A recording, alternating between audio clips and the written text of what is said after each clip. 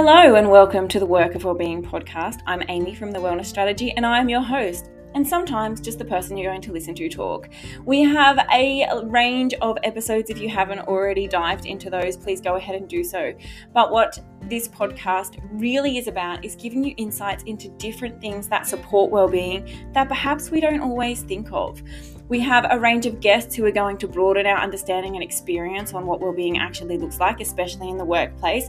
And I too will be sharing with you tips, insights, strategies, and just my overall thinking and ramblings. So hang out with us as much as you can, learn as much as you can, and if there's anything you want me to speak of or a guest you want me to interview, absolutely let me know, because this is the work of wellbeing, which means all of us are here together to do the work that matters most so you can have a thriving, fulfilling life both in and out of the workplace.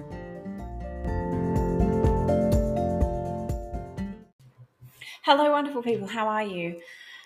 Jumping in for another episode, and this is essentially part 2 to the episode I did a few weeks back on, I think I called it a controversial topic in terms of how we need to rethink school holidays. And I'm going to call this part 2 of that controversial conversation because it is a little bit of a delicate and interesting and sometimes loose area to talk about. I had so much feedback from that episode, though. So many of you reaching out because, as many of you will know, my podcasts are also articles that I publish on LinkedIn or sometimes go out as newsletters just for different modalities in terms of people being able to connect with that conversation. And the feedback and the engagement was quite more significant than I anticipated, actually, and really positive. I think the essence of what I was sharing, if you didn't catch the episode, and if you haven't, go back, it's probably only 2 episodes behind this one, was around really understanding that we have, long before COVID in the education system, had this ability to work flexibly. And that's what holidays are, right? They're not an opportunity for us not to work, because as educators, we know we're always working in holidays. But it really is an opportunity to work flexibly depending on how we engage with them, because they are loose in terms of restrictions, requirements, expectations. It's almost like every 10 weeks we get this 2-week period where we can work from home, work overseas, work intensely during term time, and then not work if that's what you choose. But it's an opportunity to do so many things, and I want to talk a little bit more about that today. But first, I want to share with you a conversation my partner and I had with some friends over the weekend. So my partner is also a teacher. He and I have been teaching since, in the education space really since 2008. I started as a learning support teacher, and he and I both out of school studied teaching and then went into teaching and leadership, and not together. He's from Northern Ireland. We haven't spent our whole lifetime teaching in the same school at all. No. But we are both educators. And we were talking to some friends over the weekend about this, and he was saying how on Saturday he spent the day working, and he wasn't grumbling about that. He wasn't whinging about it. He was just saying, Amy was away doing some things with her brother, and so I spent the day working. Our friends were asking what we'd been up to, and he said, yeah, I got heaps of assessment marked, and I did a heap of things, and I can't remember how the next piece of the conversation came up, but he said, I'm not doing it because I have too much work to do. I'm doing it because I basically left at 3:00 every day this week with the kids, because I had some extra running and swimming and things I wanted to do. So he said it's been really good. I've been able to leave early-ish and go and do a few things. And then I've caught up today on a Saturday, and it suited me really well. And our friend, she looked at us both and said, that is such an incredible, flexible work arrangement you have. She said, how amazing to be able to do that. And then we continued the conversation around expectations following COVID. Both of our friends work in government, and one of them now has to be in the office 4 days a week, and one of them now has to be in the office 50% over a fortnight, and they can decide what that looks like. But what was shared was how in their work settings, there are discussions around flexible hours between 7 and 7 and being able to pick and choose. However, if you work outside that 9 to 5, or if you're not on at, say, midday or whatever it might be, there are questions, there is judgment, there is, oh, what are you doing? Why aren't you here? And so it was really interesting to observe her comment on the education space. Nothing about what we normally hear in terms of, oh, but you get all these holidays, or how good for you to be able to clock off at 3 o'clock. But a real understanding that actually that's flexibility. That's flexibility in our profession. And I think to have someone else just instantly recognize what that is was a really beautiful moment in knowing that this narrative is shifting and that this is how we re-educate society, that they can connect to the fact that no, we don't all switch off at 3 o'clock. We just have this flexible working arrangement built in to our a trust and autonomy with the profession and what we do. And we need to understand that too.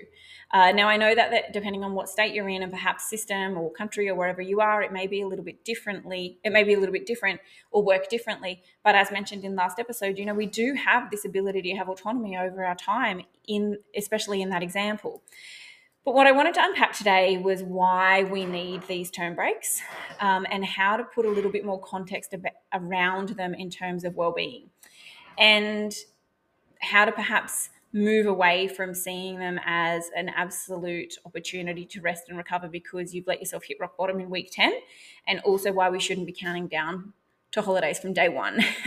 So we know we have these term breaks. Even I still call them holidays sometimes, and I really want to shift to calling them term breaks for us and this opportunity to work from home. We could even call them work from home time, right? So we have this 2-week work from home term break, which is beautiful. And we actually as educators need it because we work intensely for a 10-week period, and our system isn't yet designed to support us well, to feel like we have everything we need to get through that term period, which means we are constantly resourcing, differentiating, pivoting, and changing things as we go. And that's part of the job too, because as an educator, we can't plan a full 10-week block, although I do think about when I started teaching and you had to hand in your 10-week planner. I think some places still do that. And maybe an overview is appropriate. Absolutely. We can definitely do an overview and a skeleton. But we're always going to be using time within each week and the term to change things for our students because we just don't know how students are going to grasp things. I mean, we can have a fair guess because we know them well, but there are inevitably going to be things we have to tweak or change. And then let's also acknowledge that schools are a place of disruption. Things don't often go to plan. Things are changed, or we have interruptions we weren't expecting or we were expecting. Another teacher friend of mine was telling me that they haven't worked, it's week 4 for them, so including this week coming, they haven't had a normal Friday on their timetable. And that's not their school's fault. They were saying they've had some PD and then there have been some other interruptions. And so it's a combination of both them doing things and then school interruptions. But just to highlight that 4 Fridays in a row have been a disruption for students and themselves. And this is the nature of how we operate and function, because as much as we want to keep things within control and within certainty, this is part of it. This need to be flexible and adaptive and change no matter what's going on. Now, because of this, we put increased pressure on our cognitive load and capacity. We put increased pressure on how we use and maximize time. We put increased pressure on our ability to be agile and move and flow. And with this comes a level of emotional and mental, I don't want to use the word stress, but like draining of us, that when we get to term break, we feel like we need a rest because we haven't been able to press pause. Now, I want to highlight 2 things here. The first one is this is actually not a sustainable way to live, and this is why we are seeing teachers leave the profession, because it is too hard to maintain that level of intensity across a 10-week period and then have this 2-week break and expect to come back and do it all over again. We just are simply not designed to be on like that all of the time. The second thing I want to highlight here is that this actually is an opportunity for us to consider in term time, are we starting off really well, but then slowly dropping and then basically just trying to survive to week 10? This also is not sustainable. And this is why I really want to encourage you, if you are someone that's like, good morning on Monday of week 10 and then you say to someone, only 9 weeks and 4 days to go, or whatever it might be, or in week 7 someone says to you, hey, how you going? And you're like, great, 3 weeks to go. What you are sending to your mind is a message of, I can't wait to get out of here. I can't wait to get to week 10. I am coping. I am hanging in there. I am doing everything I can. We need to shift this mindset. We need to shift this understanding, because we don't want to be counting down to holidays every term. And what does that say to our students? We'd rather be somewhere else. Now, I know that's not intentionally what you mean or what the person saying it to you means, but this can be part of the messaging even in our subconscious. And so we have to look at not just surviving to week 10 or starting well and then kind of chugging along and then completely running out of fuel altogether. We have to understand that in order to maximize term breaks, both mentally, emotionally, or all mentally, emotionally, physically, and also for work and cognitive function and capacity, we actually have to maintain a certain level of well-being. So that set point that I call it, that point of calm, that point of equilibrium. Now, of course, there are going to be things across the term that pull us up from that and that pull us down from that.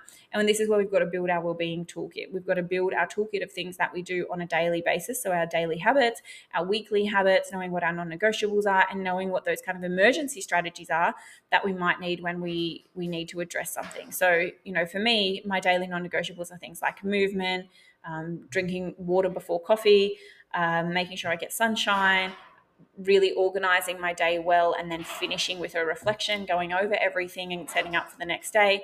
And then if I feel like I'm depleted because I've had a few intense things happen over a number of days and I notice my energy teetering, then for me, what really helps is going into a space of actually solitude. So removing myself from people, not talking to people for a little while, not humaning in that space, really resting and nourishing. It could look like having a sauna. It could look like last night, for example, I just laid on the couch for 2 hours. I didn't even watch TV. I just laid there, resting my body, letting my mind and body rest. It could like going for a hike in nature. So I know that I need to, these are kind of my emergency things when I'm like, I really need this right now. I don't do this all the time. It would be completely inappropriate for me to be like, I can't people and I'm going into solitude for 3 days, or inevitably, like that's not the level of function that we're looking at. But it's knowing what do you need, and it may be completely different for you, and that's absolutely okay. But this is why we need to rethink these term breaks in regards to actually having them as the emergency tool. They are not the emergency tool. They are a time for us to be able to, yes, rest and replenish, but also tackle some of those tasks that we know are going to help us as we move into the term. This could be in your personal life or work life. This could be about knowing you've got to get things organized in the home. You've got life admin appointments to do. Maybe you are going on a little bit of a breakaway somewhere, but it also could be planning and prep, doing your unit overviews, looking at scope and sequences, creating resources, differentiation, starting your reports, meeting with your team. It could be a whole bunch of stuff. And so we still need energy in that time to get to term breaks completely depleted and then have to have 2 weeks to recover while still trying to do some of these things and then think you can come back at 100% at the start of the term is just not the reality of how we are. So whilst we need these term breaks because we do work intensely across a term, they shouldn't be the survival strategy. So I want to invite you now to consider, are you using your term breaks to survive? And if so, what can you change within the term to make sure that that isn't your normal? I also want to invite you, if you're a leader and if you notice in your school this midterm dip and end of term completely hitting the floor type pattern that I see often or hear of often, to start to ask yourself, why is that happening? What is going on? Because we want to alleviate and eliminate this as much as possible. We don't want to be getting to end of term and have staff hanging on by a thread, waiting desperately to have that term break so that they can reconnect and replenish, because they're not going to maximize that time that's given to them. They're going to come back already counting down to holidays because they don't feel like they've filled their cup, for lack of a better expression. And we actually want them to be, and you want to be, functioning in both your mental, so your cognitive capacity and emotional capacity, as well as having energy for your physical space, because we need all of these components at working and cogs turning. So that's my invitation for you in this episode as we talk again in this controversial conversation around holidays. They are not the survival strategy. They are not the well-being strategy. They are not the solution to feeling depleted or having stressed staff. We actually need to reconsider what it is we're doing in term time, both individually and collectively. Start to look at it in terms of daily habits, daily functioning, and also systems and what our staff are experiencing on the ground, so we can address, again, the cause, not symptom. Now, what I also would like to invite you to consider is, if this is a space for you, next year I'm opening doors to the Teacher Wellbeing membership, and this is going to be a space where we can talk about this, where I'm going to share with you some strategies that you can start to embed on a daily, weekly, termly basis. So, or even building your emergency kit so that you don't get to this holiday space and think, oh my goodness, I just made it. We don't want this to be the normal. We don't want this to be the regular. We don't actually want to promote this. We want people to think, oh, cool, I get to have like a term break now. Isn't that nice? But also knowing they could keep going if they needed. They could continue to work. And so right now we feel like we need term breaks because we're depleting ourselves at the end of every term. It is normal to see staff do this. We bond over how tired we are. We think or say to each other, you think you're tired, you have no idea what's going on for me. And because of this, our connection is also established here. And we need to flip this. We need to say, hey, this isn't normal. This isn't okay. This isn't what it should be. This isn't what teaching should be like. It is not okay to continue to sacrifice our own well-being at the benefit of having our students still thrive. And yes, they need to thrive. And yes, this needs to be part of what we're doing for them as well. But if we continue to sacrifice our own well-being, then as we're seeing, we're not going to have teachers left. We're not going to have casual teachers left. That was a new headline I saw yesterday. So there are so many ripples to thinking that holidays are the solution to well-being. They're not. They absolutely can't be anymore. This term break is an opportunity for us to dive deep into our work, to get ahead, to plan, to prep, to resource, to do some life admin stuff, to look after ourselves and to fill our cup a little bit, but it is not the answer to all the well-being issues that we think we're facing. So again, the membership's going to be open. You can pop your name on the wait list for this. I'll make sure the link is in the show notes. And it's going to be an opportunity for you not only to learn through audio and modules, but also engage with other educators to learn from one another, to consider how you can redesign your life and your classroom space so that it supports your well-being and also supports the work that you do, because we love the work we do as educators. We love teaching and we want to maintain that. So this is crucial to being able to thrive both in and out of the classroom. All right, lovely people, I'm going to leave you there. It's been great chatting to you. And as always, please share this. Please spread the love of this podcast so we can have more educators dive in and have this conversation with us. And as always, if you need anything, please reach out. I'll see you somewhere soon. Bye.